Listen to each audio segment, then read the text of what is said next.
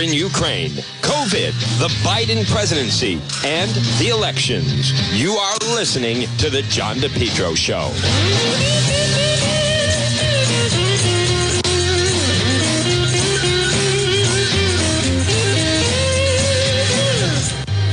Well, folks, at 106, good afternoon. You're listening to The John DePetro Show. It's AM 1380 and 99.9 FM. You can always listen online at our website, depetro.com. This portion of the program is brought to you by the Lodge Pub and Eatery, 40 Breakneck Hill Road in Lincoln.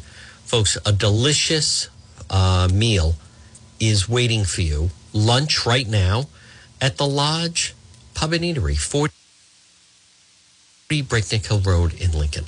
I want to, a couple of stories. Suspect in North Providence standing off to have a court hearing. When is that happening? Oh, today.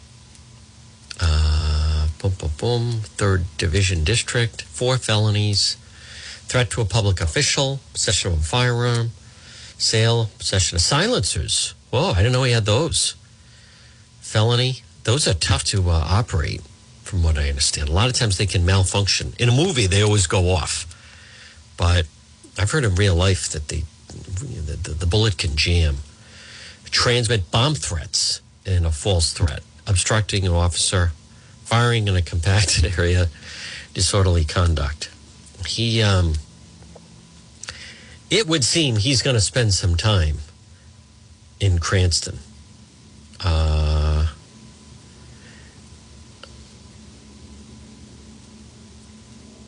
Let me, I want to just, there was an update on the teenager that was shot and killed, 15 years old, shot and killed in Providence over the weekend.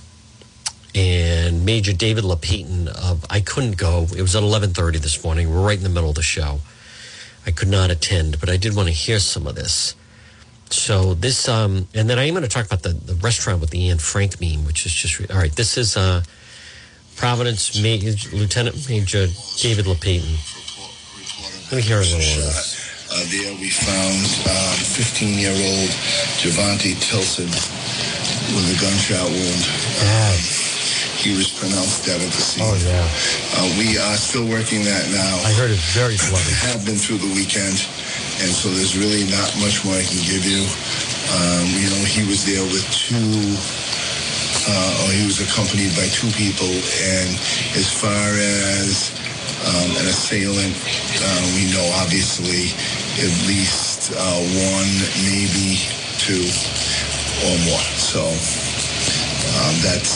we're still working that today. It does appear to be targeted, and that's really all I have for you. If you have any questions on that now, I'll answer. You said 2 people. Do you know if they were both adults? The 2 that we're with him. Yeah. Yes. They weren't family members. I don't believe so. They could have been, but I don't know. Any information on where the juvenile went to school? I don't know. One of the things the mother said at a vigil last night was that he was running door to door, knocking on people's doors for help. Is that something you guys are looking into, surveillance video? And why did he know he was being shooted? I don't know that we're not sure on that yet. There's a lot of things we still have to uncover. Was that house on Wallace Street his house where he was shot? No. Unrelated to where he lives or any of his people that with him. From our point of view, 15 years old is one of the youngest we've covered in recent years. Can you speak on kind of that impact? Yeah, obviously, when they're that young, our victims, and of course, every victim's family is the most outrageous and the most important. But to see our youth, getting hurt like that is very disturbing to us. And of course, we're going to work hard to make sure that whoever did this is brought to justice. Do we know where the shooters are from? Are they from town? Are they from Providence? Are they from another town in the area? Do we have an idea of that? We're still working that out. Still early, though we are on it and we're pushing along. It's still early. Do you mind spelling his name? GERVONTA TILSON. Do we have any information about the firearm as well? No. Did I mean, we do have some information, but Not that they're going to get out. public yet. a neighbor end up calling 911? Do you know who made that call? Yeah, there's a few people that called. Are the other witnesses cooperating? We have some cooperation. I mean, obviously, we'd like 100% cooperation, but we usually don't get that. But we certainly make do with what we have. This is our 5th murder. 4 previous ones have been solved. So we're going to do our best to get this one solved. So. When you say this is the 5th murder this year? This year. And any idea whether or not it was related to gang violence at all? We don't know. We don't know. That hasn't came up yet, so, but we don't know. Okay. Any more questions on that? All right.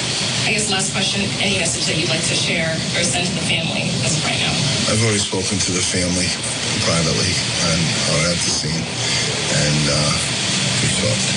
They know, our feelings here and how we're 100% behind them, and of course we'll help them through whatever we can do. Okay. All right. Why don't we go to Smithfield? So that was the Quality Fuel. So that was there was 5. That was around 4 p.m. on Saturday. There was 5 people on mopeds, and they pulled into Quality Fuel, and they believe they were off their bike. Suddenly, a car comes in, a BMW, I believe, and shots are fired from the car at the kids who were on the mopeds. One was hit. The kids scattered. I don't know. I shouldn't call them kids. They're young adults. I think they're in their 20s. So they scattered. One person was seriously wounded. He was taken to Rhode Island Hospital. Critical condition. Went right to surgery, and I believe he's still in either critical or serious condition. So, but hopefully and it looks like he will survive. Major, was that, you say mopeds, were you talking mopeds, street legal mopeds, not off-road vehicles they're Right. Okay. Mopeds. So street legal vehicles. Legal but not registered. Were they all unregistered vehicles? Yes. And were they, if they're registered to Rhode Island, but if they're unregistered, do we know where the individuals were from? Yes. We're still working on that, but we followed up on that. So that was Marcus McLean, 23 years old, is our victim from Smithfield Road. We wish him the best, and I think he will be recovering. Like I said, once they get him to our hospital, the hospitals, their chances go way up. So they do a good job there. So that is still, obviously, we're still working that case also. Any questions on that case? So just to clarify, there are no suspects involved right now? No, well, we have found the vehicle in Plainville, Massachusetts. It's been shot up. And, one thing I'll add is the person that was shot, who is in the hospital, Mr. McLean, did pull a handgun and fire back at the car. So the car does have some bullet holes in it. And we do not have a gun. So. Is there any charges to the victim for firing a weapon in the city? We'll see. Yeah, that remains to be seen. So all part of the investigation. Okay. And that'll be it. Okay, so Harvard Avenue. Jonathan Valley, age 32, was shot in the leg. He had said he was shot in front of Harvard Avenue by unknown people. We followed a trail back to Fort Bodell. And then after further investigation, which included looking at the videos at Hartford, and we have arrested a male in regard to that shooting. And he is I believe he is out of the hospital now, so. Right. Are you releasing the name of the man arrested? Yeah, I'll give it to you after. Okay. And I think that's it. Are there any more questions on that? Okay. So. Is that arrest, would that close that case? With that arrest, would that close that case on the weekend? Yes. That one's I guess we can, excuse me, just talk to us a little bit about this, all this violence that happened this weekend. Is this something that's normal for Providence? No. Well, we just had a very good streak going. We had a very low arrest. But even, I think, the mayor, the chief commissioner, talked to you a couple of weeks ago, and they said, hey, even though we're here to tell you that it's down, it's a very fluid motion with crime. It's like it is everywhere. And so that's why this popped up this weekend. So we're dealing with it. Everybody's working hard. But on the whole, numbers are still down. Yeah. And so for residents watching this tonight, probably maybe a little worried to go out. Yeah. What message, I guess, would you send to them to say, like, this is what we're doing to curb targeted violence crime that you're seeing? Well, I think the messages that I've been sending through the years have showed that, what we do to curb violence. We have extra men on the street. We deploy our intelligence people. We just do what is necessary to lower the crime. But I think if you look at all these, we believe these are all targeted. So they were all meant for, this was something that was prepared. They were meant to come in and start shooting at these particular people. And that's what it is, so. Obviously concerns high-profile places in front of the Renaissance Hotel, at a gas station as well. Sometimes they don't occur at those high-profile ones. And what do you say to folks about that? Yeah, so if they, you get them in high-profile places, not usually. Usually, you see them in neighborhoods or at local gas stations or places. And just be aware of your surroundings. That's what I say. You have to just be mindful of where you are. And I know I always am when I'm even out of town. It's fine. And like anyone else. And use common sense, good judgment, and should be fine. Good. All right, folks, that is Major David LePayton earlier. The 15-year-old murder. Again, good afternoon. It's 1:19. It's John DePietro on AM 1380 and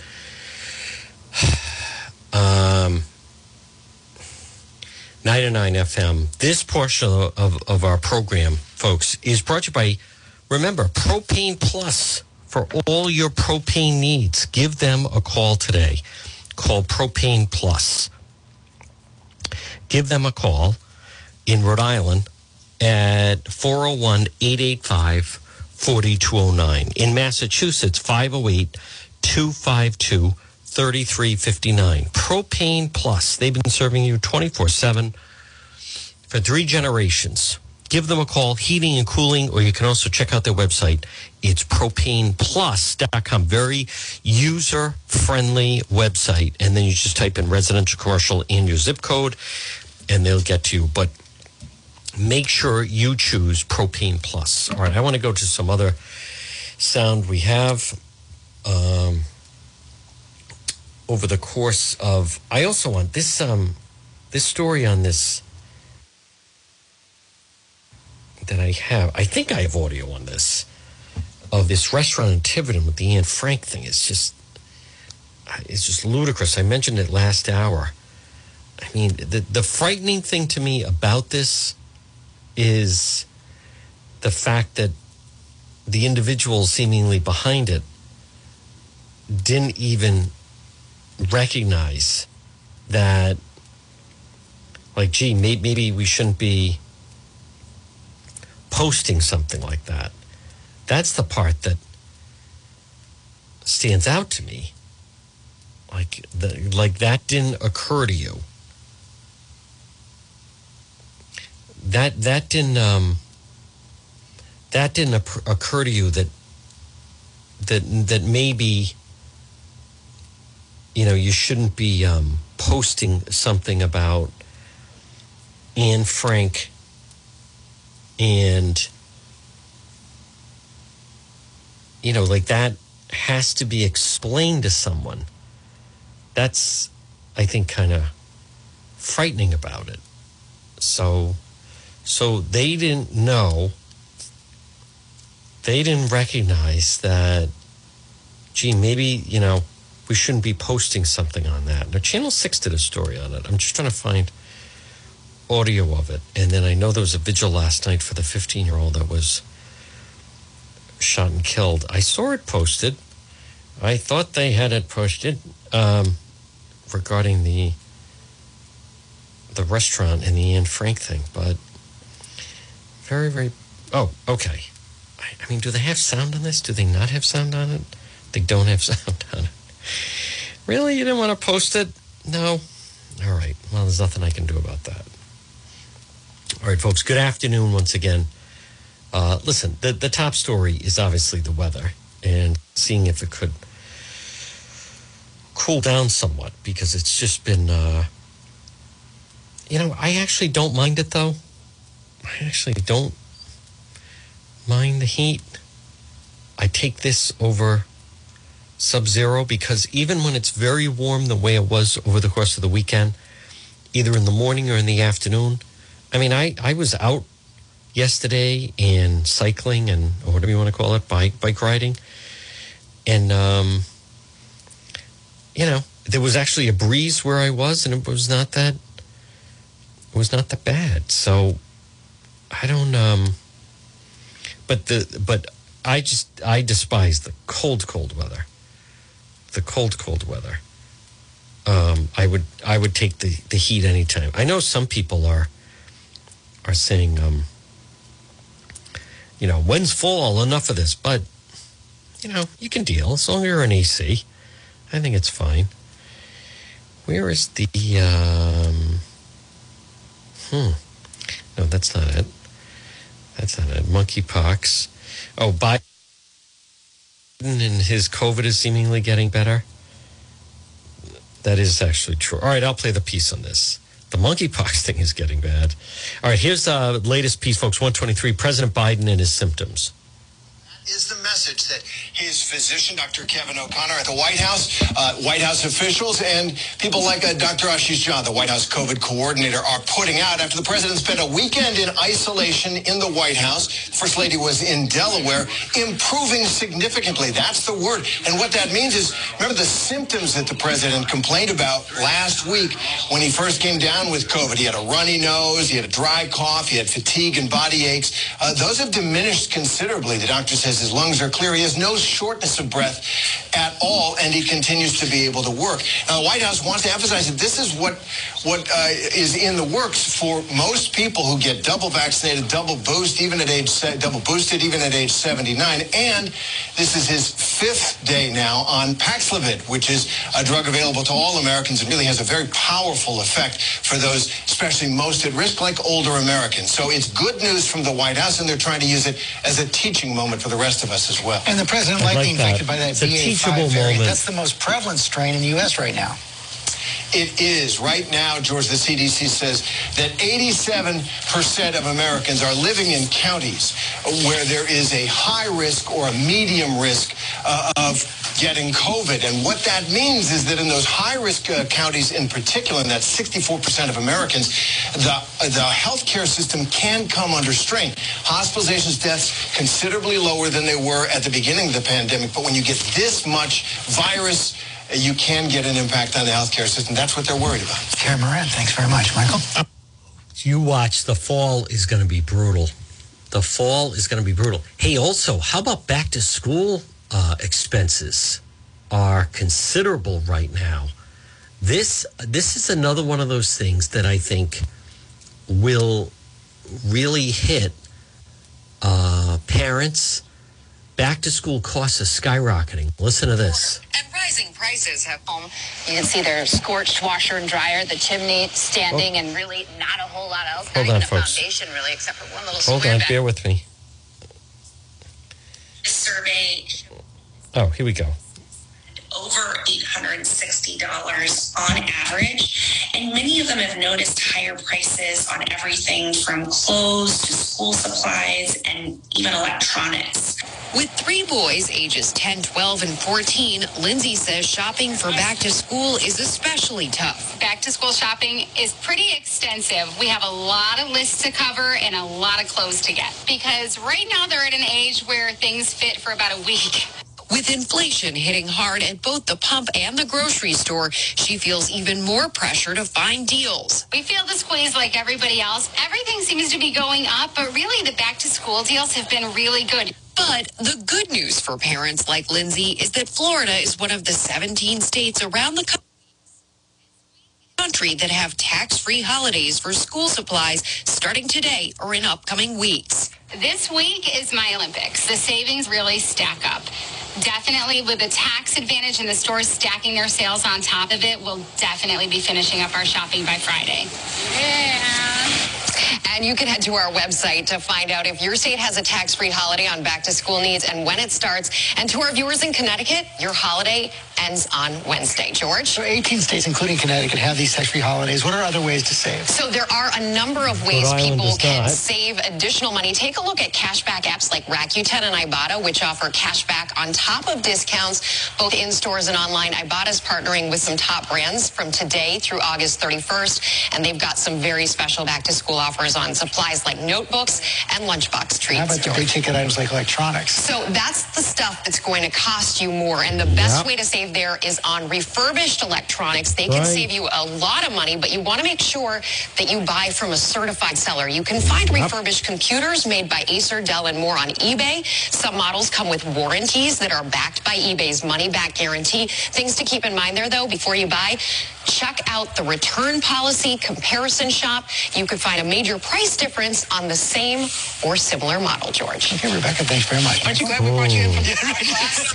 You know, folks, I think that's one of those things. It's just no matter how much, like McKee and what they're trying to make the elections about in the fall, I think it's going to fall short. I really think it's going to fall short. The Biden presidency, and again, good afternoon at 1:28. You're listening to the John DePetro Show. It's AM 1380 and 99.9 FM. We are expecting very heavy thunderstorms coming later today to try to break this, or it should break this humidity, I should say. But let's see. I want to find. I watched the Sunday shows yesterday. Attorney General Peter Neronha was on Newsmakers, and I give him credit. You know, as I said to Justin Katz in our first hour, he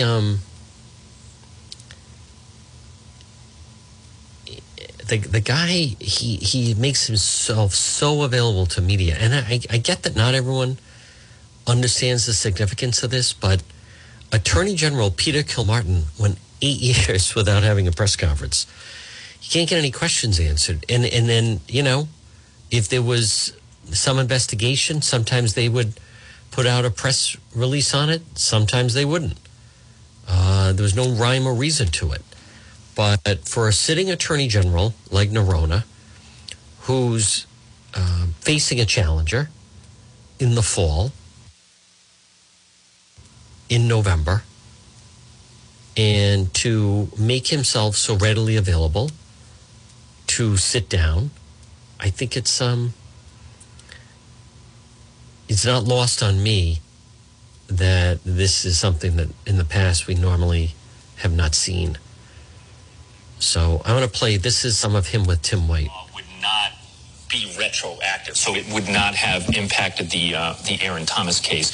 We should note Aaron Thomas's attorney said in a statement his client denies any criminal wrongdoing, and the testing was solely to improve student-athlete performance. Now, Rhode Island has a duty to report law that requires all persons, including personnel, to report suspected child abuse to DCYF. Flags about Aaron Thomas were raised at least as far back as 2018, according to our reporting, but nothing truly was addressed until 2021, and you launched your investigation last fall. Did your investigation look at culpability on the part of school officials at the time, and is that still on the table? Yeah, look, it is. I will point out, Tim, that has a 3-year statute of limitations as well. So I'm not suggesting by saying that we have conclusively concluded whether there is a case there or not. We're still taking a look at that. And I know the U.S. Attorney's Office is also looking at institutional response. Can you use evidence the U.S. Attorney gathers? Yeah, look, we share information all the time. And so, and across a lot of different kinds of cases. But look, I think the statute of limitations is one of these things that I think can fly under the radar sometimes for the public. But when you're looking at criminal misconduct, you've always got to be thinking about that statute of limitations, because you've got to know, first of all, you got to know how fast we've got to go, right? We don't want to lose a case because the statute's running even while we're investigating. So that is always in the back of our minds when we're investigating a case. But also we have to understand that even if we find criminal misconduct, we may not be able to bring it. So from an experienced prosecutor's perspective, you've always got the statute of limitations in your mind. You know what it is. You know how it's affecting potential charges, but you also know what your own deadline is. All right. We may return to this topic, but we have so much to cover. I'm going to move on to Tony Silva. Your office declined to prosecute former Governor McKee's chief of staff, but found his actions in trying to pressure state and local officials to greenlight a family development project on wetlands in Cumberland was improper, I believe was the word you used. You could have just said, look, no laws were broken and moved on. Yeah. But you issued a 22-page report, released all the investigatory materials. Those are on your website. We linked through it in our story. Why did you do that? Look, I just think the public has a right to know, first of all, in terms of the materials, the public has a right to know, and frankly, they're apparable, as they should be. The public has a right to know what we found in terms of... We should say apparable is our Access to Public Records Act law, so people can request public documents. Correct, yeah. So we know that the public's entitled to them ultimately, so there's no reason to hold them back, number one. Number two, I think that by putting those materials up there, it shows the depth of our investigation, that we were thorough, and I think that builds confidence not only in the work of the office, but in the system generally. You also wanted to send a message about this case. Well, yeah, and that's what I'm getting to. Look, I think that it is incumbent on us, particularly when we spend this much time on something, and we're looking at it through a critical lens, meaning we're analyzing it very carefully, that it is incumbent on us to share with the public our view of what happened here, because, as we say in the report, that the conduct of Mr. Silva, while not illegal, by using his position of authority, gaining access that everyday knowledge would not have, shakes confidence in the agency result. There are those who are always going to think that agency approval of that project was driven by something than the facts and the merits. I personally don't believe that, but there are going to be people who think that. Why? Because an insider had access. And so look, we concluded that Mr. Silva exercised poor judgment by getting involved in a personal matter, when he had a high-level authority position. And my hope is that others will take note of that and perhaps act differently in the future. And that agency you referred to is the Department of Environmental Management. Right. Again, we have our full story on WPRI.com. I want to step back. This question is prompted by the Tony Silva investigation, but I want to step back from the specifics of that. You looked at, in that case, potential bribery, extortion, and ethics violation charges. Again, his actions did not cross that threshold in your analysis. So putting the case aside, there is a federal honest services charge, which you, as a former U.S. attorney, you're well aware of. Does Rhode Island need better public corruption laws? Well, look, if you'd asked me that question a decade ago, I would have said yes. But the Supreme Court held in the Skilling case that even honest services fraud in the context of public corruption requires quid pro quo bribery or extortion. So you come back to the same kind of analysis. It's either got to be a threat or it has to be a payoff, right? And so if you don't have those things, even under honest services fraud, as the Supreme Court has interpreted their statute, and I have to believe if Rhode Island had a similar statute, we'd end up in the same place. Right. It doesn't really change. So if you've been doing this for a long time, as I have, you're always looking for the bribe or the threat. And if you don't find those things, you don't have a standard, typical corruption case. Ethics is a little more nuanced, but what ethics requires is you have an official position, okay? You have a personal matter, and your official position can tip the needle, if you will, from an official perspective on that personal matter. There's where you get into trouble under the ethics code. I want to move to body-worn cameras, police body-worn cameras. Your office, along with the state police, released draft regulations for police body-worn cameras. Every officer in the state will eventually be equipped with them, and there is now a formal public comment period on the draft policy that you released. I want to look specifically at body camera video as a public record, which they are. And your draft language put in the balancing language test that is in the APRA law we referenced earlier that would make the video exempt or subject to redaction if anything is personally identifiable. Doesn't that just open the door for police departments to say no or claim it will cost so much to redact that video and it will be too expensive for anyone to get it? Because everything in this video is personally identifiable, General. Well, that's not how it's intended to be interpreted, and I don't think it'll be interpreted that way. Look, we have to take into account privacy interests, particularly for children and witnesses and others. So look, I think the policy, the protocol strikes the right balance. But look, that's the whole point of putting it out there for public comment. It is still a work in progress. And if we take those public comments back in a way that we think require changes, then we'll do that. But look, it's going to be a balancing act.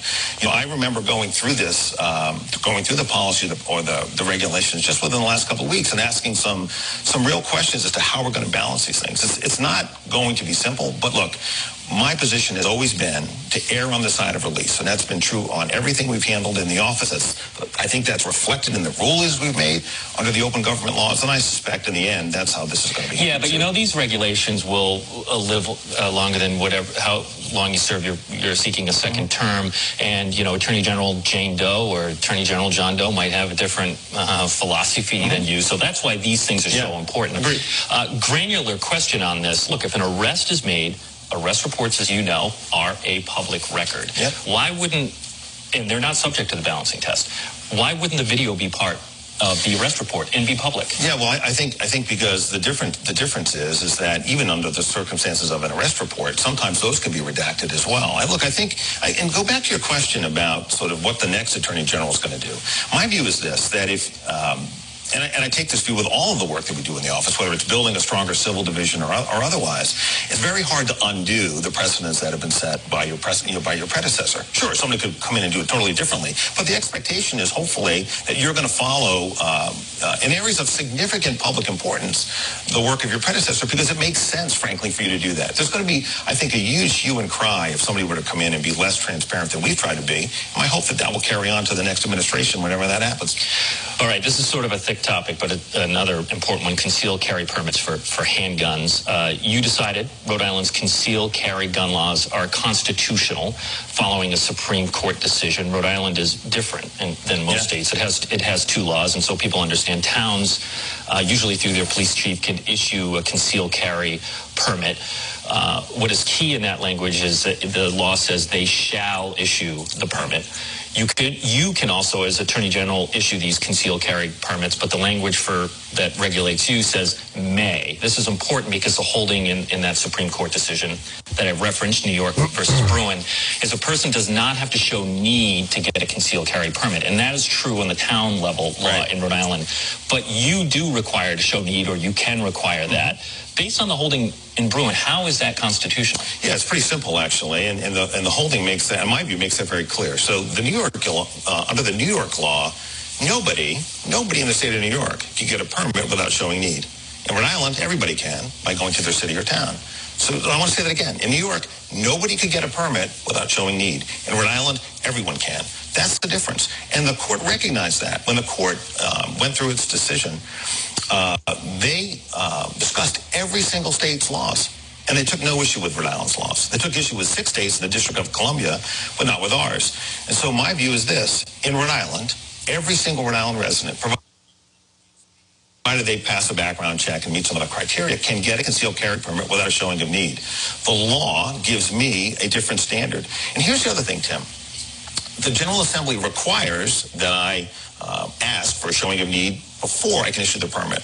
The alternative for me would have been to not issue permits at all, right? If I can't require someone to show need, now my ability to issue them at all under the Rhode Island statute is eliminated. And look, it was clear to me that for us to get out of the permitting business would harm individuals. Not only individuals, the 97% of individuals who have applied for a permit with my office that have gotten them on a showing of need, who want them from my office for whatever reason, but also security companies that have to come to me for open carry permits. I wouldn't be able to license them. That was really important. But I'm glad you said that. Isn't that the distinction between you and the the town level law, that your permit allows open carry? Sure, but the Supreme Court didn't say you have a right to open carry. What they said was that you have a right to carry a concealed weapon. Rhode Island, you have that right by going to your city or town. New York, nobody had it. In Rhode Island, everybody has it. And that's the distinction. You think if someone challenges your decision on this about the open carry permit, based on the holding in Bruin, it's constitutional? I do. Look, the Supreme Court, we talked about this in the office, why it took us a little bit of time to put the guidance out. The Supreme Court was plainly aware of Rhode Island's scheme, and the Rhode Island Supreme Court has also weighed in on this dual permitting regime that we have, and found there to be no problem. So yes, again, if you go through the Supreme Court decision carefully, as frankly we did in the office, what you see, whether it's in Alito's decision or in Kavanaugh's decisions, which are concurrences, or the main decision written by Judge Thomas, joined by Justice Gorsuch, what you see is what they're saying is, in New York, you could only get it if you showed need. In Rhode Island, that's not true, and therefore I think our statute is constitutional. Will be challenged, I'm sure will be, but we're prepared to defend it. All right, we're going to take a break on the program. When we come back, increased violence among feuding biker gangs. Stay with us. You're watching me. Again, folks, that was, I want to play it. That was Attorney General Peter Neronha with Tim White with the Newsmakers program. So, covered a lot. I didn't hear a lot, or maybe, I don't know if they talked about Governor McKee and the whole FBI probe. I didn't hear that. They may have stayed away from that a little bit. But he does have a challenger. He has Republican Chaz Kalenda. At least he has a challenger. It's not easy. It's a big office. Chaz Kalenda has some supporter. He has support. He's getting out there. He's running a real campaign. He's campaigning. He's raising money. They're definitely going to have a chance to debate. I actually, I would like to see those two debate. I think it'd be a very substantive. And there's definitely some areas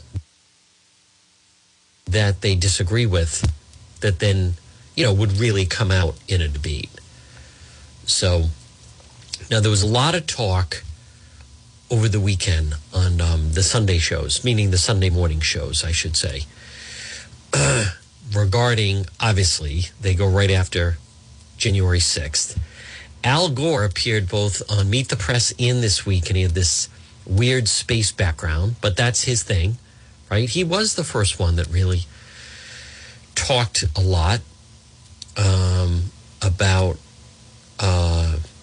climate change. At that time, it was global warming, and now it's become climate change. Dr. Jar was also on. They go pretty heavy on the January 6th stuff. I think now the next hearing is not until September. The argument that is trying to be made on a lot of these shows is just that is that the President Trump's power is waning. I think he's still, even in a primary, they show Trump 49, DeSantis 25. So, but I want to play some of the roundtable on ABC's This Week. New York Times, a Siena poll about the potential Republican 2024 primary. Take a look at this. You got Trump far and away the lead candidate, but with less than 50%, barely less than 50%. But still, far and away the leading candidate for the Republican nomination. Yeah, just shy of 50%, which should give some of his opponents pause. But I think to Chris's point, a lot of people right now are preparing for 2 years out. They're preparing for 24, and it's not really clear how voters are going to shake out yet. So certainly polling shows that It doesn't seem so far like the January 6th hearings have moved a lot of people. People's minds have been made up. But is there some sort of fatigue or frustration with Trump starting to seep in, right? Are there some people, some sort of more moderate Trump supporters, Republican-leaning independents, who are increasingly interested in seeing what the alternatives are? And as you can see from this poll, there's lots of alternatives.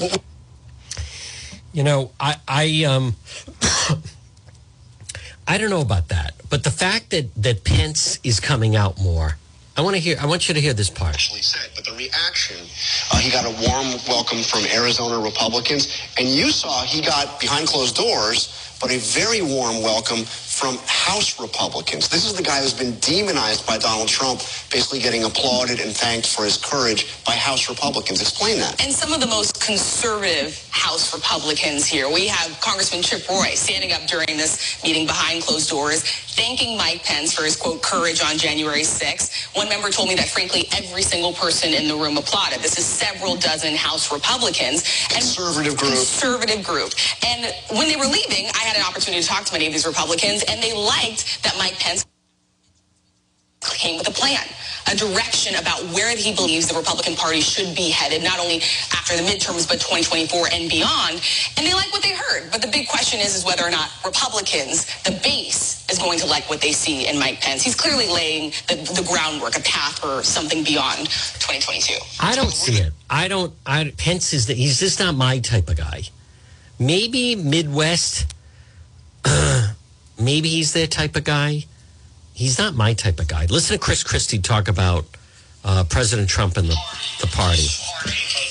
That's Pence. Rusty Ballots is a rhino coward who participated against the Republican Party in the totally partisan unselect committee of political thugs and hacks the other day and disgraced himself, and he disgraced the state of Arizona. Conflicting rallies and conflicting messages from Donald Trump and Mike Pence in the race to be the Republican nominee for Arizona's next governor.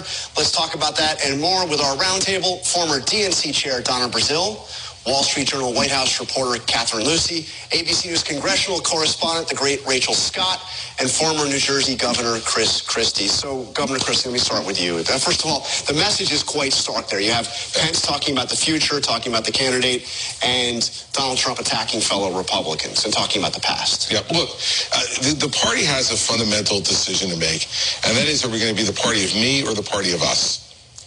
And Trump is the party of me. And as you saw from his comments, it's all about him. It's all about 2020. It's all about him. You don't hear him mention anything about what's going on in the country, about what our ideas should be to try to solve the problems the country is facing, and all the rest. And this is going to continue because I know him. He'll never let it go, John. And you know him too. But do you see any sign that his hold is weakening? I mean, look what happened in Maryland. Look what happened in Pennsylvania. Yeah, sure. His guys are winning these races. Well, look, not all of them. No, not all of them. Look, and as I've been saying since January of 21, this is going to happen slowly and incrementally, and you're not going to see it until after it's already happened and it's already over. And the reason for that is the same thing that happened in 2016, right? In 2016, it wasn't politically correct to say you were voting for Donald Trump, so he performed much lower in the polls than he wound up doing. Now, in Republican primary polling, it's not politically correct to say you're against Donald Trump or you're for someone else. I think his numbers are artificially high. And I think this is happening slowly but surely in the party. And look, what happened this week and the replay of the 187 minutes of what he was doing, I think will have long-term, not 2022 impact, but 2024. I want to, that is former Governor Chris Christie. I don't agree with that. I think, and again, folks, good afternoon at 1:50. It's John DePietro on AM 1380 and 99.9 FM. I don't believe that that's the case. I think because of some of that stuff, people will be open to letting the process play out. But I don't think it's a voting issue.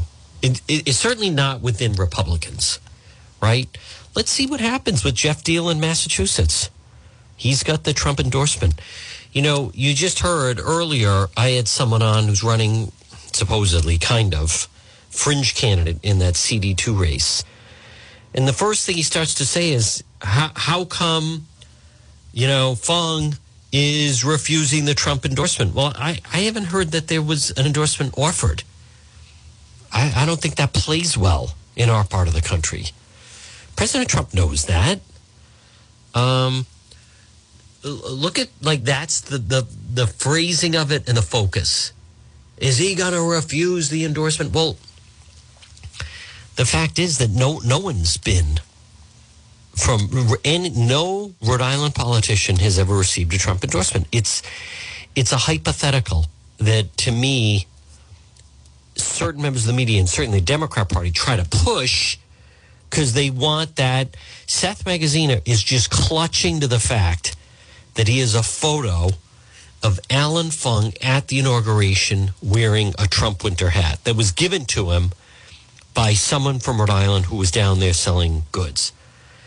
Take away, okay, it's cold out. You arrive at the inauguration of the president and you're wearing a Trump hat. Take that away, and what do you have? That, to me, just shows you how much Seth Magaziner is basically like grabbing at straws. I don't think that's a voting issue. And I want to repeat, and I know I get email from certain people that always say, how can you say it was just a rowdy protest and da-da-da?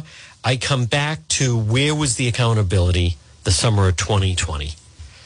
When they were burning police stations, when they were burning the police cruisers, when they were destroying property, smashing windows, burning down buildings, all the people that were injured. Where was the accountability then? Then all we heard about peaceful protest.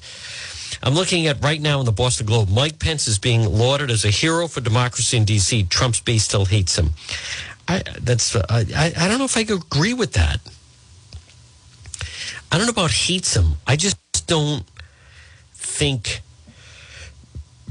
he's just not my type of leader. I don't think, I've already said, the people that are kicking the tires on 24, obviously DeSantis in Florida, also the governor of Virginia.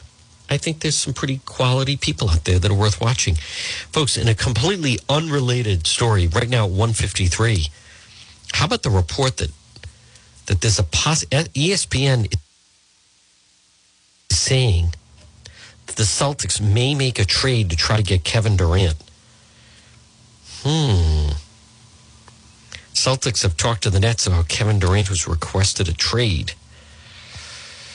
Potential be a long way off, no closer than that than anyone else. And the person they were offering was Jaylen Brown.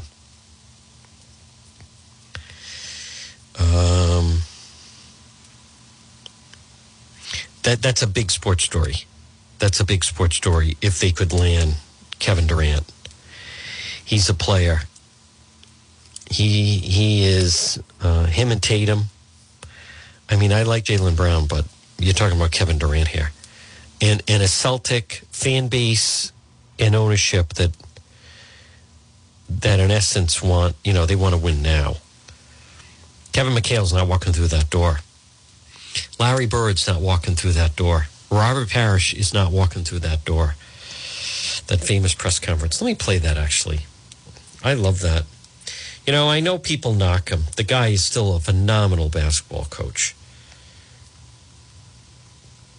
He just is.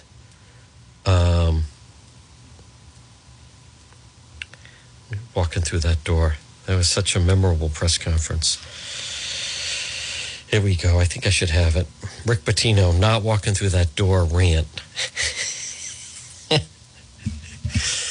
Such a good. The guy knows basketball. You or I could have had him. Oh, all right, here we go. Larry Bird ain't walking through that door, fans. Robert Parrish is not walking through that door. Kevin McHale is not walking through that door. Here we go. Oh, do they put music to it? What's the matter with you? I don't want to hear it with music. I want to hear the original one with no music. They were beaten at the buzzer on their home floor on a three-pointer by Toronto's Vince Carter. The Celtics are 12 games under 500 this season, 4.5 games out of the final playoff spot in the East. After that loss, Coach Rick Pitino had a passionate response when asked by a reporter how he would keep his players positive. Larry Bird's not walking through that door, fans. Kevin McHale's not walking through that door. Robert Parrish is not walking through that door. And if you expect them to walk through the door, they're going to be gray and old. What we are is young, exciting, hardworking, and going to improve. People don't realize that. And as soon as they realize that those three guys are not coming through that door, the better this town will be for all of us. Because they're young guys in that room playing their off. I wish we had $90 million under the salary cap. Wish we could buy the world. We can't. The only way we can do is work hard. He also talked about the negativity in the town. Because the negativity in this town, you know, maybe I'll listen to it through the music. Pitino, Celtic rant. He hated the negativity. I don't say I blame him, but... All right, I think they put music to it. Here it is.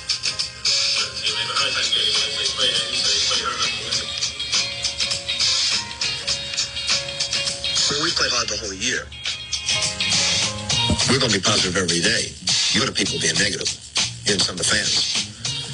Larry Bird's not walking through that door, fans. Kevin McHale's not walking through that door. And Robert Parrish is not walking through that door. And if you expect them to walk through the door, they're going to be gray and old. Gray and old. What we are is young, exciting, hardworking, and going to improve. People don't realize that. And as soon as they realize that those three guys are not coming through that door, the better this town will be for all of us. Because they're young guys in that room playing their asses off. I wish we had $90 million under the salary cap. Wish we could buy the world. We can't. The only way we can do is work hard. And all this negativity that's in this town sucks. And I've been around, and when Jim Rice was booed, I've been around when Yastrzemski booed, and it stinks. It makes the greatest town, greatest city in the world lousy. The only thing going to turn this around is being upbeat and positive like we are in that locker room. So if you think that we're not coming to play against the Toronto Raptors, you're mistaken. Only we're not coming to play with Bale, Bird, McHale, and Parrish, or Cousy or Russell. We're coming with young guys who want to get better, want to play the game. And we're going to stay positive all the way through. And if you think I'm going to succumb to negativity, you're wrong. You got the wrong guy leading this basketball team. He is one of a kind. You or I could have had him as a coach. It's hard to even think about. You or I could have had Pitino as a coach when Danny Hurley went to Connecticut. They did not. Nope. They didn't like the idea of winning. Nope. You or I could have had Rick Pitino as the coach, and they chose not to. Folks, it's 1:59. Now listen, the weather, I believe rain coming later should break everything up because it's pretty muggy right now, but it is going to improve. It's John DePietro. I want to visit you. I want to encourage you to visit the website, DePietro.com, where we're going to have, we have some new stories going up this afternoon. I will be doing Facebook Live later, depending on how the weather is. If it clears up, we're going to be on location. If not, we're inside. Hey, listen, stay cool on this Monday. I think some relief is coming. Up next, you're going to hear the 2 o'clock news. We're back on the radio tomorrow at 11. Stay cool on this Monday.